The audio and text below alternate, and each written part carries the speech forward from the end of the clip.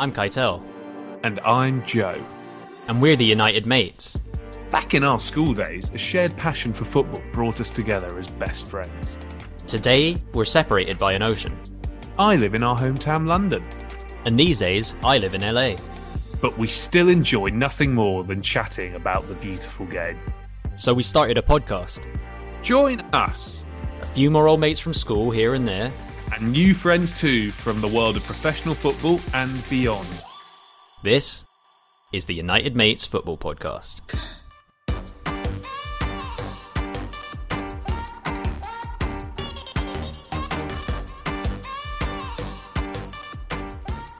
Hello, welcome back to the United Mates Football Podcast. Recording from not so sunny LA these days, I am one of your hosts, Keitel. My co-host Joe is used to the gloom, of course, back in our hometown of London, and not just because he's a Spurs fan. So Joe, in honor of a lesser-known London club that actually just won the prestigious Carabao Cup, and our guest today, I think, lives in what people would typically refer to as this club's hometown, but they are a lesser-known London club. And so, Joe, how the Red Devil are you, mate? Yeah, I'm good, thanks. I'm happy to be on the podcast again. Although, yeah, I can't say I wanted Man U to win the Carabao Cup final on the weekend, but you know, it is what it is. Yeah, we push on through these things. You know, Spurs and Arsenal kind of fighting for their own sort of positive ends to the seasons. But yes, the first trophy has kind of come and gone with United winning that one. Good for Ten Hag, good for his boys. Except for one of them who seemingly is back with the squad and might be having a child on the way as well. But probably the less said about that, the better. So as usual, we do have a special guest with us on the podcast today as well. John Beer is co-host of the My New Football Club podcast alongside David Earl. John is also the Exeter City commentator for BBC Sports Devon, as well as being the youngest ever trustee for Exeter City Supporters Trust between 2018 and 2021. He's a current student in Manchester, so I guess by way of United winning a trophy, congrats in one way or another. John is a huge Exeter City fan, if you couldn't already tell from what I've just listed. So welcome, John Beer, to the United Mates Football Podcast. John, it's a pleasure having you on the pod with us, and how's it going, mate? No, thank you very much. Some good research there. It's, hit all the things I've done so far. But no, it's a pleasure to be on. Thanks for having me. Fantastic. Well, yeah, thanks for joining us, John. I mean, I'm used to hearing your voice on My New Football Club, so yeah, it's good to be chatting to you. Well, I'd say in person via Zoom right now. But at this point, we usually have a quick chat about my club and Keitel's club, or my main club, I should say, because obviously I'm a bit of a Grecian at heart now as well. But it's been an interesting campaign for both Spurs and Arsenal so far, for sort of different reasons, I suppose. Kai, I'm going to ask you first. What's going to happen? Are you going to win the league? And what about Tottenham? Are we getting top four? Are we going to finally win a trophy this year? I mean, the night we record, we're playing Sheffield United shortly in the FA Cup, still in the Champions League. So yeah, Kai, Arsenal and Tottenham, what's happening? Well, you'll be out of both cup competitions soon, hopefully at the expense of Sheffield United, because that would be funny. Otherwise, in a short answer to your first question about Arsenal, yes, we are going to win the Premier League. I've got not a whole lot of kind of tangible evidence to really go off of on that, but it's just a gut feeling, and so that's what I'm manifesting, at least at this point. With regards to Spurs' end of the season, like I said, no trophies, and hopefully painfully pipped to fourth place on the last day by like Liverpool or something, so that you guys finish fifth and have to go into the Europa League again. So yeah, I reckon that's how things are going to shape up. But what do you think is going to happen, Joe? Yeah, I mean, I went to a Reading game on the weekend with a friend of mine, Ben Warden, actually, from the 11 podcast. And disturbingly, he thinks Arsenal will win the league, and he's a bit more disconnected to it. But I'm going to say you won't. I'm going to say City are going to just pip you. And then I am going to say, which is ridiculous, and I shouldn't say it, that Spurs are winning a trophy this year. We're probably going to lose in the FA Cup tonight now. I'm saying FA Cup, it's ours. I'm feeling it. Top four, we should get it, but really, this is I want to see Harry Kane lift the trophy for Spurs. I've waited too long for that. But John, you do have a bit more distance from Spurs and Arsenal. Yeah. What is happening with both clubs? What's your take? It's a great question. I think Arsenal are going to. Well, I think Arsenal are going to do it first and foremost, and I also kind of want them to do it. Oh no, much to John! your, much to your despise, probably, Joe. I'm just sort of I'm one of those football fans. I've got no real attachment to the Premier League in any sort of way, but obviously you can't take your eyes off the Premier League. It's always there. It's the best league in the world. So I follow it, loosely. And I'm just sort of sick of Man City winning it and Man City dominating. And, they won it last year with no real out and out striker. And now they've just signed probably the best up and coming striker in the world. So it'd be rather humorous, in my opinion, if they didn't win it. And also, like, I don't know, I've always Arsenal's sort of a nice club, aren't they? That's Aren't they, really Joe? my main reason for wanting John, it. I It's was very enjoying different. listening to My New Football Club. I might have to. No, no. Just lost the It's all viewer, right. yeah. I'll forgive you for that. But yeah, Tottenham. Have you got any good news for Tottenham, or what were you thinking? Definitely not the Champions League, Oh unfortunately. God. That's a no-go. Although, no, definitely not the Champions League. FA Cup's your best bet for a trophy, isn't it? And I agree with you. I'd like to see Harry Kane lift something for Tottenham. He's definitely earned that right. Fantastic. Now that's more like it, John. I like that. We do always as well. We always throw a little icebreaker question in just before we get into it. And look, John, as we all know now, you're an Exeter City fan. Exeter are the Grecians. So we're going to give you a bit of time to think about this. But the icebreaker question today is, what is your favourite Greek myth? So whilst you think about that, Kai, what is your favourite Greek myth? So my favorite Greek myth is untypically, it's not a particularly ancient one, but it is a good one. It's the story of the Greek hero Angelos Charisteas and the Greeks who beat Cristiano Ronaldo's Portugal to win Euro 2004. And I like to think, that typically myths, they are based at least on partial truths, perhaps. I know that this one's pretty far-fetched, but I do like to think that maybe it did actually happen. I have some distant, vivid memory of it, but who knows? Maybe it was just a fever dream. But how about you, Joe? Favorite Greek myth? God, yeah. I did quite like Karagounis back in the day. I think he scored in that opening game against Portugal. I mean, I like the Disney film Hercules. That's a good Disney film. So let's go with Hercules. Why not? That could be my one. And John, I mean, I'd like to say you've had a lot of time to think about this. It's not been much, but you are a Grecian after all. So Yeah. what is your favorite Greek myth? Favorite Greek myth? Is Medusa a Greek myth? Yeah, I think Oh so. yeah, Yeah. Yeah, I quite like the idea of that, not being able to look anyone in the eyes and sort of just, freezing them in time. Good. You got a lot of power there. she was a Gorgon.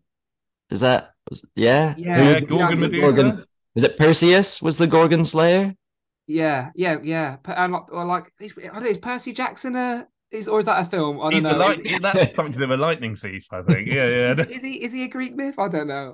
But I think I'll go there's some Medusa. crossover with the Yeah. Percy Jackson stuff, but haven't seen it and don't think I'll be doing any extra research after this podcast.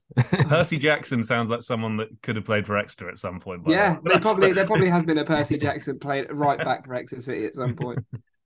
Well, we've made it through our Greek myths, and we're going to tie things back to the modern day Grecians, I suppose, shortly. But to kick things off properly, John, with all of our guests, we like to get a bit of a flavor for how it was that they kind of fell into the football lifestyle, how they came to love the beautiful game in the first place. So taking things way back to your childhood, if that is where it started, what are some early memories perhaps that you have of watching football, playing football, and kind of beginning to become involved and a fan of Exeter City?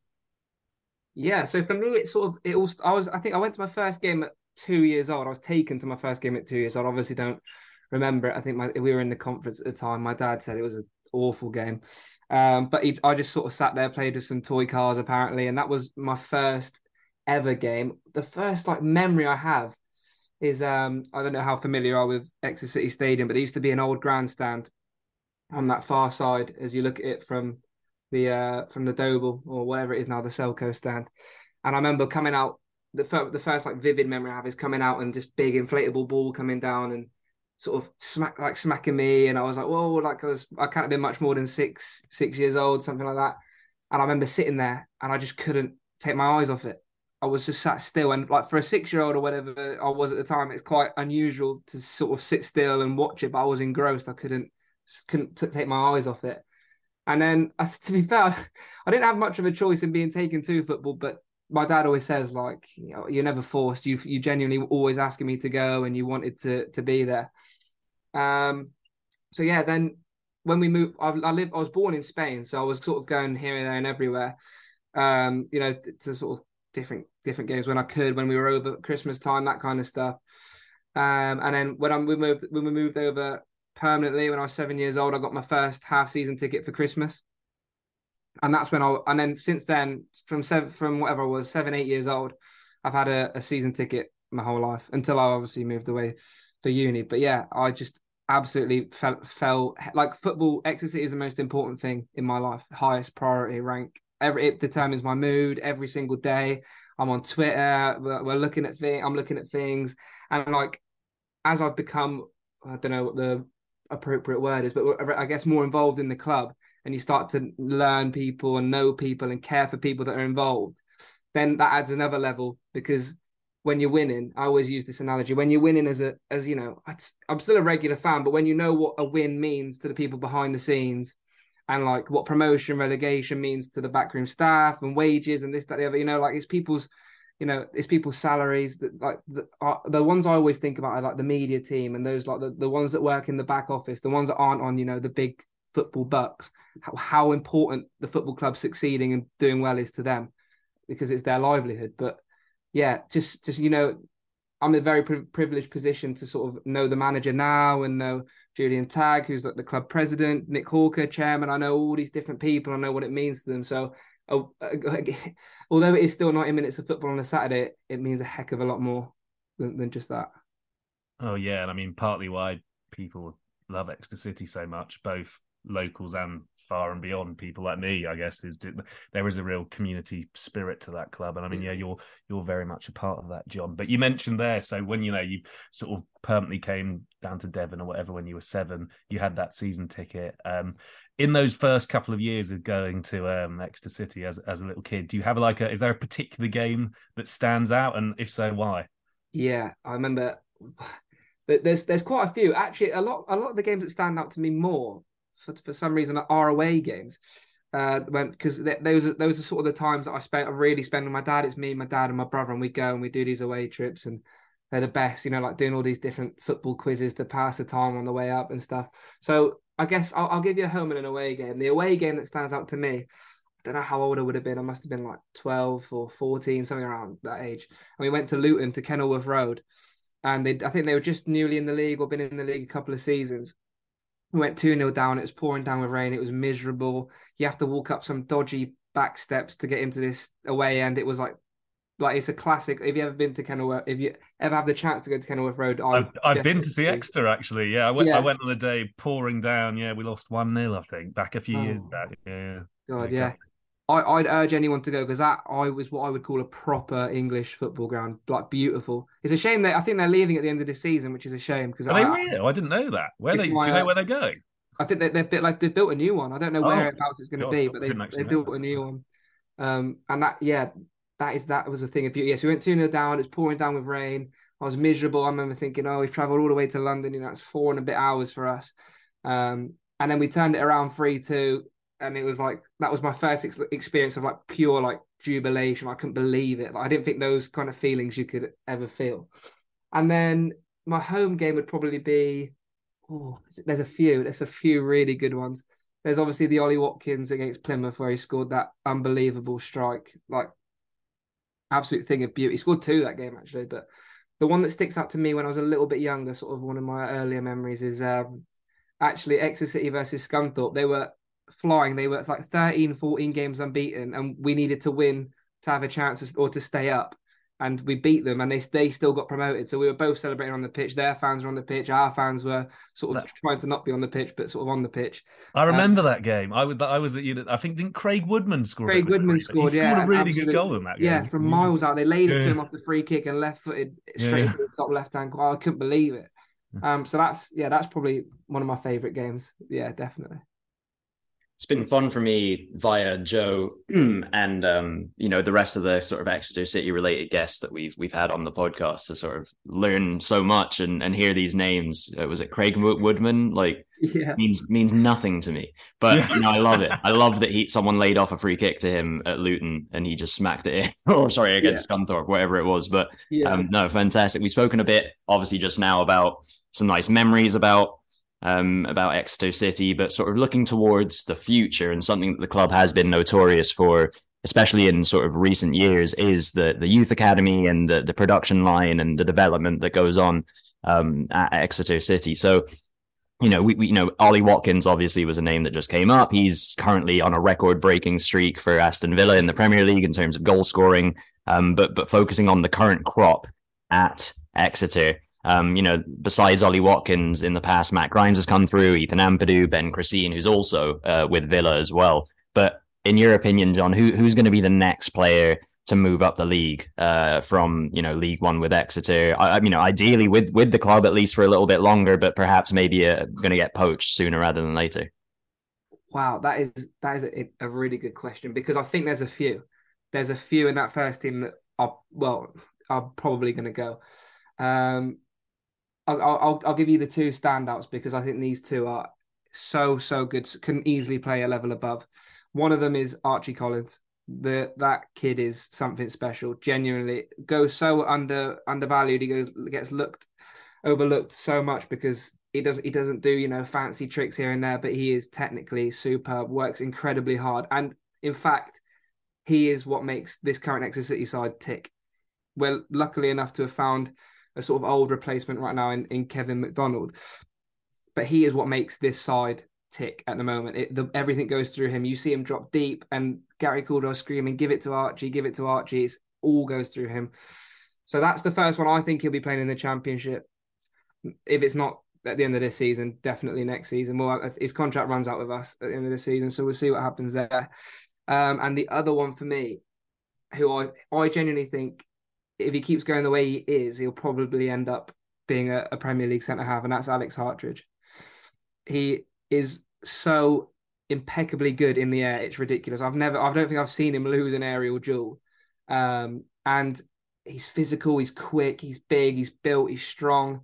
And not only that, he's left-footed, which is an incredible sought after thing in the transfer market in football. If you're good and you get a lot further in your career just for being left-footed than any talent. So lefties are hard to come by, especially good ones. Yeah, Josh McEachran is a great example of that. Yeah. Like, is he a professional footballer anymore? We don't know. He's got a left foot. Go on, Joe. Yeah, God. Well, I'm just surprised you didn't call Kevin McDonald MC Donald or whatever. It seems to be David Earl's. It's his thing, which we don't need to go into. But yeah, I guess the only other guy I'd throw into the mix is maybe Josh Key. I know he's been linked in the past, and he can get up and down that pitch very well. But yeah, I've got to say Archie Collins is someone I really enjoy watching. And you know what? He's scored a few goals this year as well. He's adding that to his game as well, which it's only a good thing for Exeter and potentially other teams in future. But let's quickly talk about this season, Exeter City. I mean, we're back in League One, which is great. It was 10 years without League One football, so it's good to be back. We're 12th in the league, which is absolutely fine. I know David Earl again probably doesn't like the mid-table, but for me, for this season, I think it's fantastic. But there's been ups and there's been downs. We obviously won on the weekend against Cambridge, but before that there had been a little bit of a poor run of form. So for you this season, John, what has gone right so far and what's gone wrong? Yeah, well, first of all, with what's gone right, because we'll start with the positives. It's better to end on the negatives, in my opinion. Get them out last. But to be honest, we've just. The main positive was keeping everyone at the start of the season, not losing anyone over the summer. Bar Cameron Dawson, who was on loan. We kept everybody, we kept the squad together, and it looked like at the start we were going to give it a right good go and try and sort of be up in those playoff spots at least. Unfortunately, that hasn't quite happened, but we play some really nice stuff. We control most games. Those are the main positives. It's just been a bit more clinical, and I think, with time and with players learning the division and understanding, it's a big step up from League One or from League Two to League One. A lot of people sort of underwrite the step up sometimes, but the teams at the top of this division are top quality. You could argue a lot of that top six should be in the Championship. Those are the positives. In terms of the negatives, I think it's just the only thing is consistency. If you listen to me on the pod, you'll hear me say it every week. The difference between a good team in League One and a bad team, or a team that's going to finish mid-table, has been able to produce those results consistently. Because if you look who's top, Sheffield Wednesday, when we played them at home, we played them off the park. We were by far the better team, but we still drew. So It's about being able to grind out results, being able to grind out results consistently, and trying to perform at that level that they can play at, because we've seen it more consistently, and that's the main negative for me. Yeah, no, I think I'd agree with that. I mean, look, it's a very strong League One, like you said, and actually the fact that Exeter were even within a playoff shout, and you never know, maybe just maybe we'll get there. But also quickly, it's been an interesting season as well, because Matt Taylor left early on. His hard work was rewarded. He got the job up at Rotherham, but we've now got Gary Caldwell, which I guess is a break from the kind of managers who are very connected to the club. I think he's done a good job, Gary Caldwell, and I know you said you sort of had the opportunity to speak to him too. How did you kind of feel about that appointment when it was made? Because the one thing I would say about it, well, I'm not against it, it didn't feel very Exeter City. So yeah, what's your whole feelings on the Gary Caldwell tenure so far, Ben?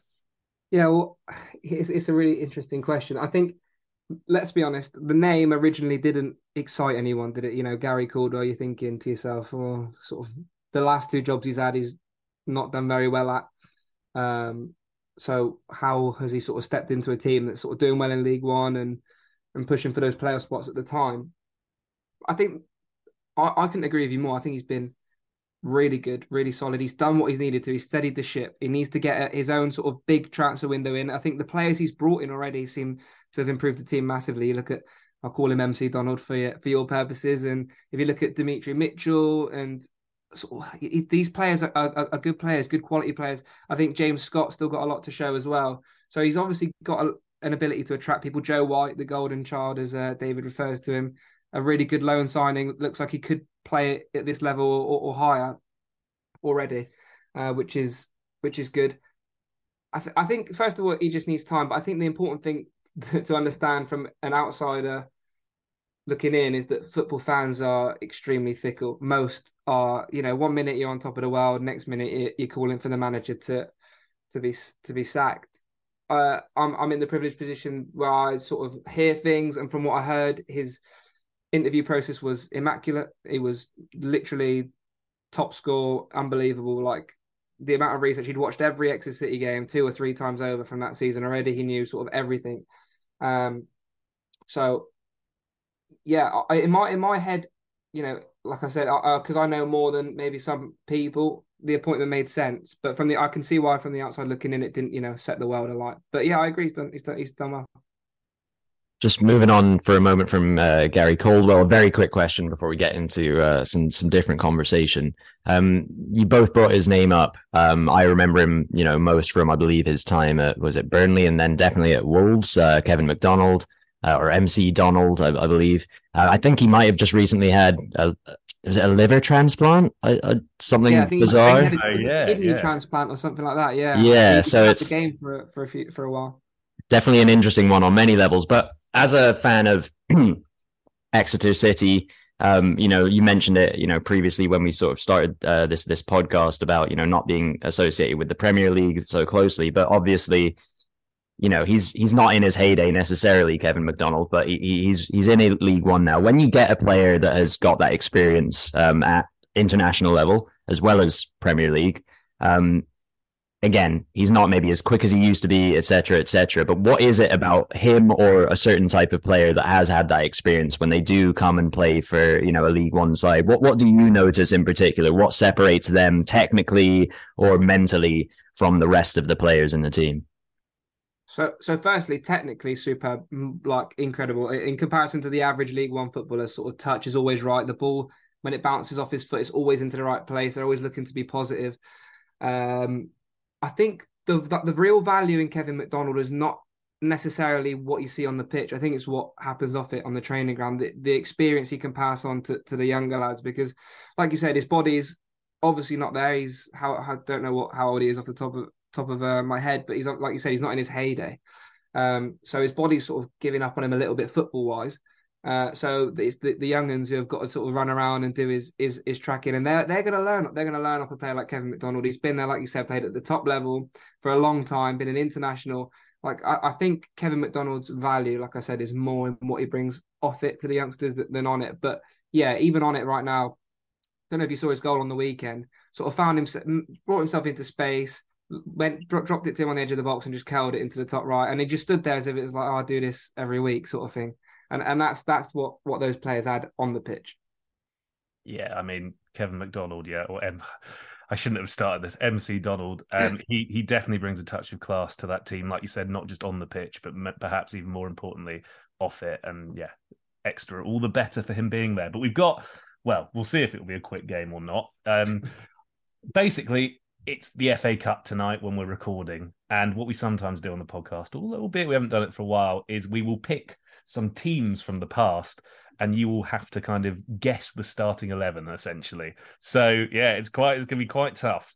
Wow. But we've got an Exeter City team from the FA Cup and an Arsenal team from the FA Cup. So again, it might be that you kind of have to focus on one of each. But we'll start with Exeter City. I've got 2 games for you, John, so you can choose from either game. Okay. Could either try and name the starting 11 from when Exeter drew 2-2 with Liverpool a few years back in the FA Cup third round, or slightly more recently, you can go for when Exeter lost to then Premier League side West Brom in the FA Cup. Is there a game you'd rather give a go?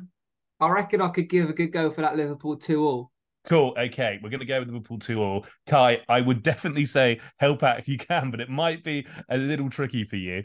But let's see how John can do here, and then we're going to move on to Arsenal after that. So yeah, John, this is from January 2016. It was obviously 2-2. What was the starting 11 for Exeter City? Right. You know what? I reckon I'm going to get a few more than I'm going to get credit for. Go for it. I think captain on the night was David Noble. Yeah, there you go. You got one. He was middle of the park. Goalkeeper Bobby Olejnik. Good old Bobby. Yeah, I like Bobby Lesnick. Yeah. Troy Brown started the back. Troy Brown did start the back, yeah. Jamie Reid. Jamie Reid did play, yeah. He actually scored in the FA Cup against Villa this year, actually, as well. Yeah, for Tom Nichols. Yeah, the Gillingham striker himself. He was up front. Lee Holmes. Yeah, he scored the corner, didn't he, in the game? Yeah. There you go. Craig Woodman. Yeah, Craig Woodman, who we mentioned already. He did play. No goal. Aaron Davies played that day. I know because he slipped up. You know what? He did. He was a sub. So he was a sub. Oh. Yeah. He started in the replay, I believe, but not in that game. So you've got a centre back, a right back, one midfielder, and then a kind of wide man. Centre back. Jordan Moore Taylor. Yeah, there you go. You've done well. What was the other position? So you've got a right back. Yeah. You've got a kind of defensive midfielder, and then you've got a kind of attacking wide man kind of. So yeah. You got 3 of them left. Right back. Who played right back? Oh, Christian Ribeiro. Yeah, and you know what? I thought he was brilliant, Ribeiro, for Exeter. Yeah, he was really good player. Yeah. So you're doing very well. You've got 2 more. So you've got the defensive mid, and then the sort of attacking mid wide man. I'll call him. I could be wrong, but yeah. Defensive mid. He's one of your own.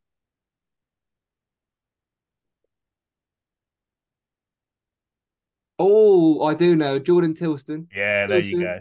Yeah. There you go. I must admit, I mean, look, I don't want to criticize. I was never as convinced by Jordan, but he was a good servant to the club. Okay, you got 1 more left, John. I remember when Jordan Tilston played free with a broken foot. He was tough. He was definitely tough. Cookie, yeah. Oh, attacking sort of midfielder. Would score a few goals around this time. He definitely would contribute with some goals. Ryan Harley. Good shout, but no. Let me see if I can. There's one clue I could give you that would probably give it away too easily. I've done all right here. That is that's not bad. So the clue I'll give you is the club he's retired now. This guy, the club he played for after Exeter was Barnet. I don't know if that will help, but. Is that giving you anything, John? I feel like it should do. It's just gonna. The fact I've named all 10 except for 1 is really. You know what? I'm going to give you one more clue, and I'm going to hope this is going to see you through. He, albeit spelt differently, has the same surname as someone else that was playing in this team.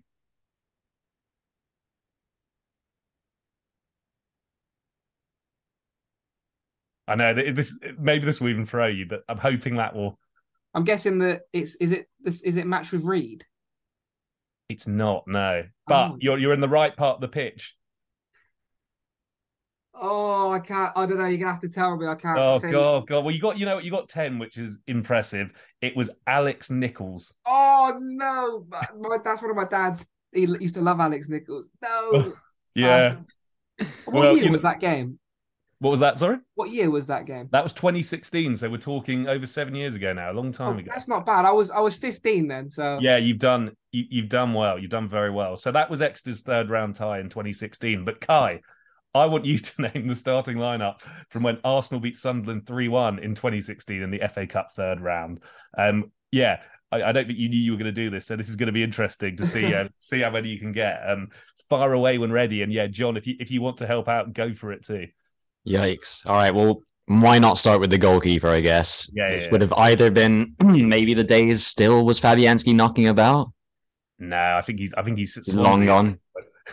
I mean, Emiliano Martinez kind of like had a bit of a spell in cup games, but he didn't really burst through until No. Leno got injured. So it probably wasn't him either. He wasn't even in the squad. It was a Matt Macy on the subs bench that day. On the bench. Yikes. is All right. Chesney around in 2016?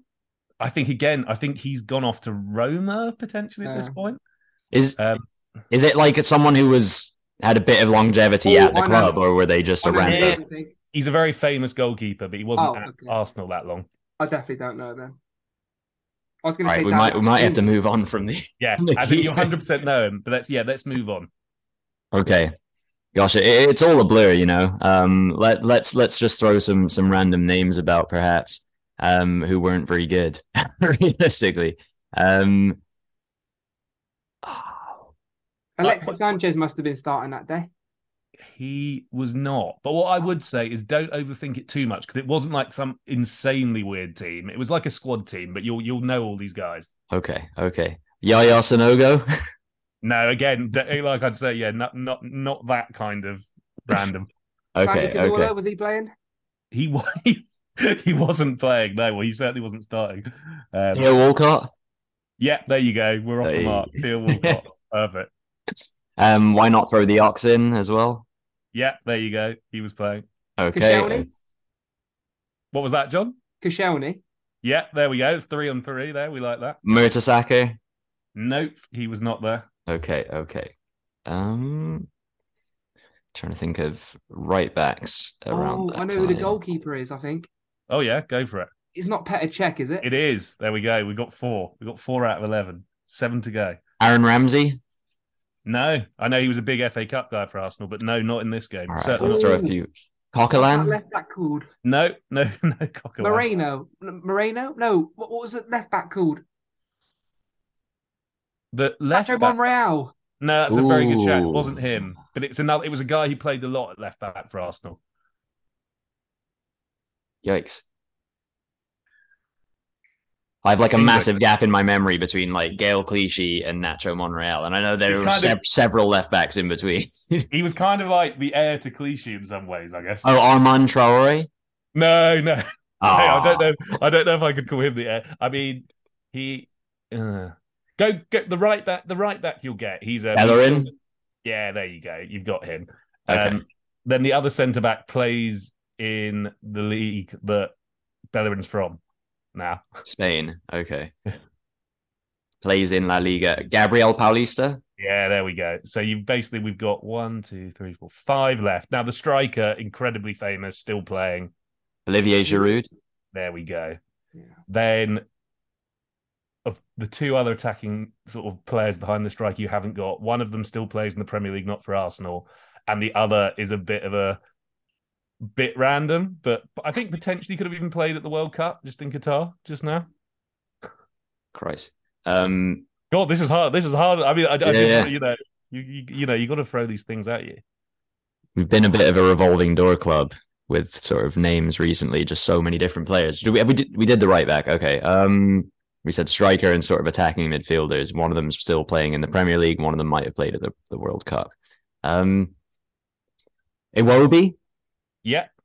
Okay. So you've only got 3 players left now. You've got the left back, who I think if you don't overthink it, you'll get it, which I know is not. Then the centre mid isn't really typically a centre mid. I think of him more as a defender for Arsenal or right back, but he doesn't play for Arsenal anymore. And then, the other one is a slightly rogue attacking midfielder striker who isn't from Europe, or well, he's from sort of North America region, Central America. Central America. Central America. I mean, is he from Mexico or is he from somewhere else? No, he's from somewhere else. The other team in the World Cup that was sort of from that Central bit. American. I mean, Colombia didn't make it. Ecuador did. No, more like Keylor Navas. Costa Rican. Oh, Joel Campbell. Wow. Yeah, Okay. there we go. Wow. Yeah, this is a not a good team. Yeah. and then the final two players, both English. I think one plays in the MLS now, and the other one plays for Unai Emery. At Villa. This is the one who was a right back. Oh, yeah. Or okay, no, I was going to say Callum Chambers. Yeah, correct. Yeah, okay. Centre back, right? Yeah, he was playing centre mid that day, and now you've just got the left back. I didn't think he'd be the final guy actually. How interesting. He was sort of a bit of a mainstay as a left back. Would rotate with Monreal, and then left. And yeah, I'm pretty sure plays in the MLS now. It's going to hurt me so much when I. Yeah. Well, John got 10. Can you get this final one? I know John sort of ably helped you with this as well, but yeah, goodness. Left back, English left back, MLS. Actually made appearances for Arsenal. Oh, I've got it. Yeah, Kieran Gibbs. There we go. See, I thought Okay, fair enough. It's funny the ones that there you go. I thought I think you guys did well. It's always good fun looking at these random teams. I know it's what we like doing. So cool. Fantastic. Yeah, no, cheers for sorting those, Joe. I am honestly a bit embarrassed that I didn't do better, but it was a dark period in the history of Arsenal, which we're finally dragging ourselves. Yeah, I bet, but it's only recently that we're kind of seeing the light, as it were, at Arsenal. So it's actually nice to hear those names because we've come a long way. Yeah. Although there's some decent internationals in there, but not necessarily in their prime. But moving on, we've spoken about your relationship with Exeter City, and this is going to be tangentially linked to that, but also with regards to how you produce media within that space and all of your passion towards Exeter City, how you kind of like put that out for the rest of us to consume. And we're going to be talking about your podcasting as well as your commentary. But beginning with the podcasting, John, how was it that you initially got involved with the My New Football Club podcast? Obviously, initially I believe it was David Earl and Joe Wilkinson. Is it, beyond how you got involved, this is a bit of a double part question, kind of surreal to be, talking with David, quite a famous actor, about Exeter City on a weekly basis. How did it come about, and how have you kind of transitioned from joining to where you're at now? Yeah, so it's actually a really, really good story. So I remember Joe and David set the podcast up. I can't remember when. I think it was a little bit into the season, and I just moved to Manchester at the time. I think all my parents had just come up for the first time, and my dad went, "Oh, you seen this on Twitter?" And I was like, "Oh, yeah, sort of seen it," but no one believed it. No one thought it was real. And then they put out an episode, and everyone was like, "Oh my God, what the hell is going on?" So then it was about 5 or 6 episodes in, they put out a tweet on the My New Football Club account going, "Look, we don't know enough about Exeter City. We need someone to come on as a stato, as it was originally, but it sort of evolved into something bigger than that." So they put that tweet out, and randomly, my uncle doesn't use Twitter, like very rarely. Scrolls through it, but doesn't tweet or anything. My uncle replied with a message sort of saying, "Oh, John Beers, your guy." And at the time, I'd just come off the trust board. I'd been doing the BBC work. Well, I've been working for the BBC since I was 16. So I'd been doing that for about 2 or 3 years. And they looked at my profile picture, and you know what David's like. He's a looks-based man, isn't he? He likes, what people look like. And I I think my profile picture at the time was me with a top hat and a radio mic, and I was by the pitch, and he was like, "Right, that's the guy." So he DM'd me, got me on, and I did one episode. I remember thinking before the episode, I thought I would be like a lot more nervous than I was. Like Joe is a really big name in the UK, sort of, a household name. And David is becoming much the same now, with all the great stuff he's doing with, Brian and Charles and things like that. But I thought I'd be ridiculously nervous. And I remember waking up and I was fine. I was so confident. I'm so confident in my knowledge of Exeter City, and I back myself to be a relatively good speaker for my age. So I was sort of pretty relaxed. I sort of thrived. And I remember Joe Wilkinson put out a tweet after that first episode and he sort of said, please come on every week. So then literally after that, I was on every single week.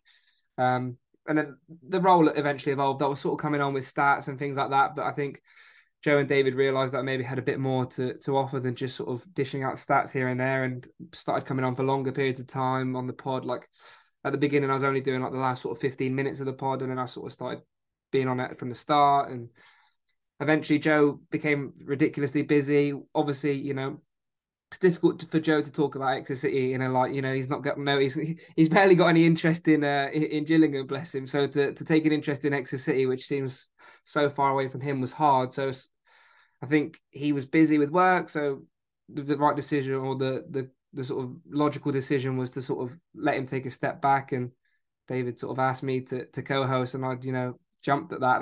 Like, how often does someone my age get the opportunity to be on a podcast of that caliber? I mean, since I've been co-host, it's just sort of like been ridiculous. Like it's gone, like my Twitter followers gone through the roof, like in comparison to what it was. Like I was, you know, 150 followers to sort of like 3,000 nearly, like overnight. And yeah, it's been a really surreal experience. It's not as surreal speaking to. I would really consider David a really good friend, and we text all the time, and he's always looking out for me and looking out for what's best for me and things like that. But yeah, at the beginning it was definitely a bit like, whoa. And all my friends are the same. Like my friends see the 8 out of 10 Cats Do countdown clips of Joe, and you know, he's got all my mates in stitches. So to say that I was doing a podcast with him and David for a while was quite surreal.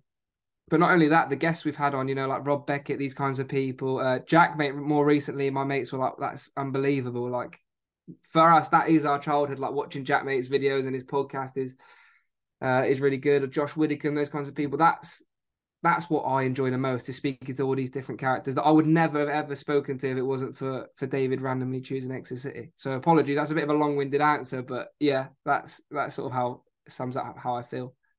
No, it's great, and you know the dynamic between you and David is great, and yeah, you know you're a co-host of this podcast now, very very successful football podcast, which for me is great because having Exeter City is a second team to me now, and it's honestly, yeah, I look forward to the sort of, you know, the Sunday morning show you do and all the interviews, like you said. So you've sort of answered my question, but you do a lot of interviews. The Jack Mate one, I listened to the Max Rushton one recently. Yeah, you know, is there? So is Jack Mate kind of the most memorable one, or is there one in particular that was a bit of a pinch me moment? Yeah, Jack Mate one. I was before me and David often talk in the Zoom call before the guest comes in, and I was thinking like this for me was the biggest one in terms of like, I watch this person every single day. I watch all his podcast clips. I watch everything to do. I love all the stuff he does. He works at West Ham now on their channel and does all of their stuff, and I watch all of that. I think he's funny. That was the most like sort of like, wow, Jack Mate was like in front of me on my screen, and it was like, it felt like I was watching a YouTube video of him, but I was, you know, I could interact. That was really surreal. But I wouldn't say it was my favorite episode. I think one of my favorite episodes is probably the Charlie Baker one. He's a TalkSport host and a big Torquay fan, and we clicked through sort of like not liking each other's teams, but we were sort of amicable, and it was really funny. Some of the chants he was coming up with on that pod about Exeter City were quite hilarious. So yeah, in terms of one I enjoyed the most was probably Charlie Baker, but the pinch me moment was definitely Jack Mate, and coming off the pod and texting my friends, like, that was ridiculous. And I'm really good friends with his mate Alfie Indra, who was obviously a prevalent part in his recent tour. Musician, isn't he? Yeah, musician, and he's a really nice bloke, and hoping that we'll all, well, the plan is to meet up at some point, which is really going to blow my brains. Use me, lost control of my mouse pad for a moment. I was thinking, I thought that the dogs are also just going off a bit. You can probably hear them in the background. Boogie's got his eyes on Zeus, like he wants to initiate some pretty rough play. So I'm going to try to keep them calm in the background. Anyway, You make some good points, John, in terms of stuff, Joe and I can also relate to with regards to podcasting and, having guests that are exciting on, and that sort of like pre-recording, sort of moments where you're waiting for them to join and you're waiting for them to be in. And I think, if it's in person, perhaps, that would be a similarly, like in a different way, a cool experience, but it is quite something to sort of just inevitably sort of end up chatting with these people. They're typically at home in, some, like you are right now, like I am, like Joe is, some room in their house. You're kind of getting let into sort of behind the scenes on one level, but then they're also, bridging the gap by being a guest on the podcast. And it is a very cool experience. And I think that, you're quite new relatively as well to the experience. Similarly with Joe and I, we've been doing it for a minute, but not like we're vastly experienced. So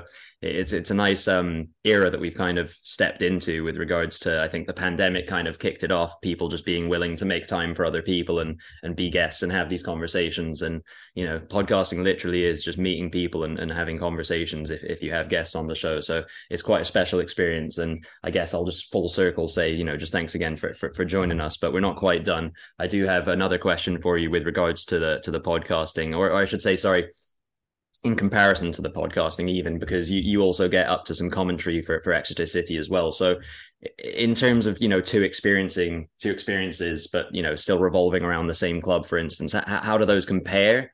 And do you have, obviously, we recently lost a legend of the pod, not the podcasting game necessarily, but of the commentary game rather, in John Motson. Who knows what he was getting up to in his spare time? Maybe some podcasting. But do you have a favorite commentator or anyone that has influenced you in one way or another? I know I've kind of hit you over the head with a couple of questions there, so take a minute. But that's good. No, favorite commentator is so easy for me. Peter Drury. I don't know if you've heard any of his stuff, but there's this one piece, and I really urge anyone who's listening and yourselves to listen to it. Is the one where Costas Manolas scores against Barcelona to take Roma through. That's one of the best bits of commentary I've ever heard. Does he call him a gladiator or something? Yeah, he says like the Greek god in Rome. Something yeah. Like that. It was like it's an unbelievable piece. It gives me goosebumps listening to it. In terms of the comparison between podding and the radio, the similarities for me is the pressure. I don't feel like nervous, but there's a pressure to deliver on both. You sort of, I think you guys or might not be able to relate, but for me, sort of podding is and being a broadcaster is sort of playing a little bit of a character, isn't it? It's a role. You're not. I don't speak to my mates how I would speak to you guys on the pod. It's sort of like a little bit more, you're trying to articulate a little bit better. And that's the same on the radio. You've got to be so clear, so concise as to what's happening, because people have to paint this picture in their head using your words. Podding, especially for our pod, which is mainly audio, is exactly the same. You're trying to convey stories and emotions through words, trying to choose the right words, and not only choose them, but sort of choose them on an instant in front of you. You've not really got time to think sometimes. But the pressure that comes with live radio is something I absolutely love. It makes me so happy. I absolutely love it. And all the research before, I'm a bit of a nerd as it is, but I just love researching other teams. I love it. I love finding out weird, crazy, stupid things that you can probably never going to use, but if you do need to use them, they're there. I absolutely love it. So yeah, they're definitely two different parallels, and they're definitely two different skill sets, but in many ways they are very, very similar. And I absolutely love doing them both equally as much. The pod has been revolutionary for me. I've absolutely loved doing it. It's given me such a good opportunity. The amount of things I wouldn't have done if it wasn't for the pod is ridiculous. And I've got David and Joe to thank for that. And it also, people at the BBC, they didn't have to take a risk on me when I was 16. I sent that email saying, I'd like to do this. And they were just like, yeah, sure. Sort of like no qualms. And they didn't know whether I was going to be any good or whatever. It was a big risk from them. So there's a lot of people that, if my career ever goes any further, I'll have to thank. Yeah, I guess something interesting you sort of brought up was sort of the live versus the not necessarily live aspect of the podcasting. And I'm very thankful for the opportunity to edit. I'll go right out and say that. Yeah, so. Well, that's the thing with me is that, sometimes things get said that probably aren't for public consumption, and you cannot make that mistake on the radio. And as much as they like to, pose some very difficult questions, the producers at the BBC, in your ear and live on air, they're trying to get you to say something that they obviously know something or whatever it is, and you're just trying to be as professional and as informative without giving away something you shouldn't. Whereas on the pod, you can say something, you can say to David later on, like, can you cut this, cut that, and whatever. Often we don't, but there will be the odd occasion where something comes out and you think, right, it probably shouldn't go out. Yeah, no, I'm the king of like going off on tangents. So definitely better you than me when it comes to live recording. But we do have this might be an example actually of what I've just mentioned. One quick game to kind of wrap things up with. Initially, I've sort of set it up for John to be the only one answering, but I will bring Joe into it as well. We'll have, I guess, maybe an Exeter side of things and a Tottenham Hotspur side of things as well. But it is time for this one last quick game now, and it is called Man in the Mirror, which is a reference to one-time honorary director of Exeter City, if my research is correct, the king of pop, Michael Jackson. I believe this was back in 2002, before all of the... Anyway, John, you are the man in the mirror. Joe, you're going to be one of the men in the mirror as well, I suppose. So you're going to have to take a deep look at yourself and answer these Michael Jackson-themed questions about Exeter City, and then for Joe about Tottenham. So you guys ready? Yeah, let's do it. Perfect. So this first question, they're all based on some of his song titles, is Beat It. So John, which team do you get the most satisfaction out of Exeter City beating? Plymouth Argyle. No qualms, no questions, no queries. Always. I remember one game, and I'll be quick. The day before my 18th birthday, we played Plymouth at home. And that night, the idea was to go out. As soon as it hits 12 o'clock, you're 18, you can go out partying, whatever, clubbing. And I remember my dad saying, God, I really hope we don't lose today because it's going to ruin your 18th birthday night out. You're not going to have a good night out. And we ended up beating them 4-0. It was one of the best games I've ever seen. So yeah, that beating them is the best feeling ever, man. I love it. I think I'm going to probably like your answer a lot more than I'm going to like Joe's answer to beat it. Do I even have to bother asking Joe? No, Arsenal, 100%. Not that we did it this year, but yeah, still, yeah, Arsenal. I might like Joe's answer to the next question even less, so I'll delay that and I'll let John speak first. The question or the song title is Thriller. So, what is the most thrilling Exeter City game that you've watched, John? Wow, easy one for me actually. Now that it's crossed my mind, Exeter City versus Carlisle in the playoff semi-final. Carlisle had caused us all sorts of problems that season. We couldn't beat them, we couldn't see them off, and we ended up getting them in the playoffs. They beat us on the final day to get into the playoffs, I think. And then we played them in the playoffs, and we were sort of two. I can't remember the scores off the top of my head, and I'm normally pretty good at that. But we were sort of 2 goals up there, and they pulled us back to 2-2, and then we were 2 goals up in the semi-final at home, and they pulled us back to 2-2. And Ollie Watkins scored the Jack Stacey scored the incredible strike ever to send us to Wembley. And yeah, that one lives vividly in my mind because my dad's goal as an Exeter City fan was to always see us play at Wembley with both his kids. And he'd gone with my brother, but I'd never been. And that sort of sealed us going to Wembley. And my dad was like, right, that's it. I can die peacefully now. So that was a big moment. Joe, really? Yeah. Well, actually, I wasn't at the game, but the Lucas Moura hat trick. Wow, that was.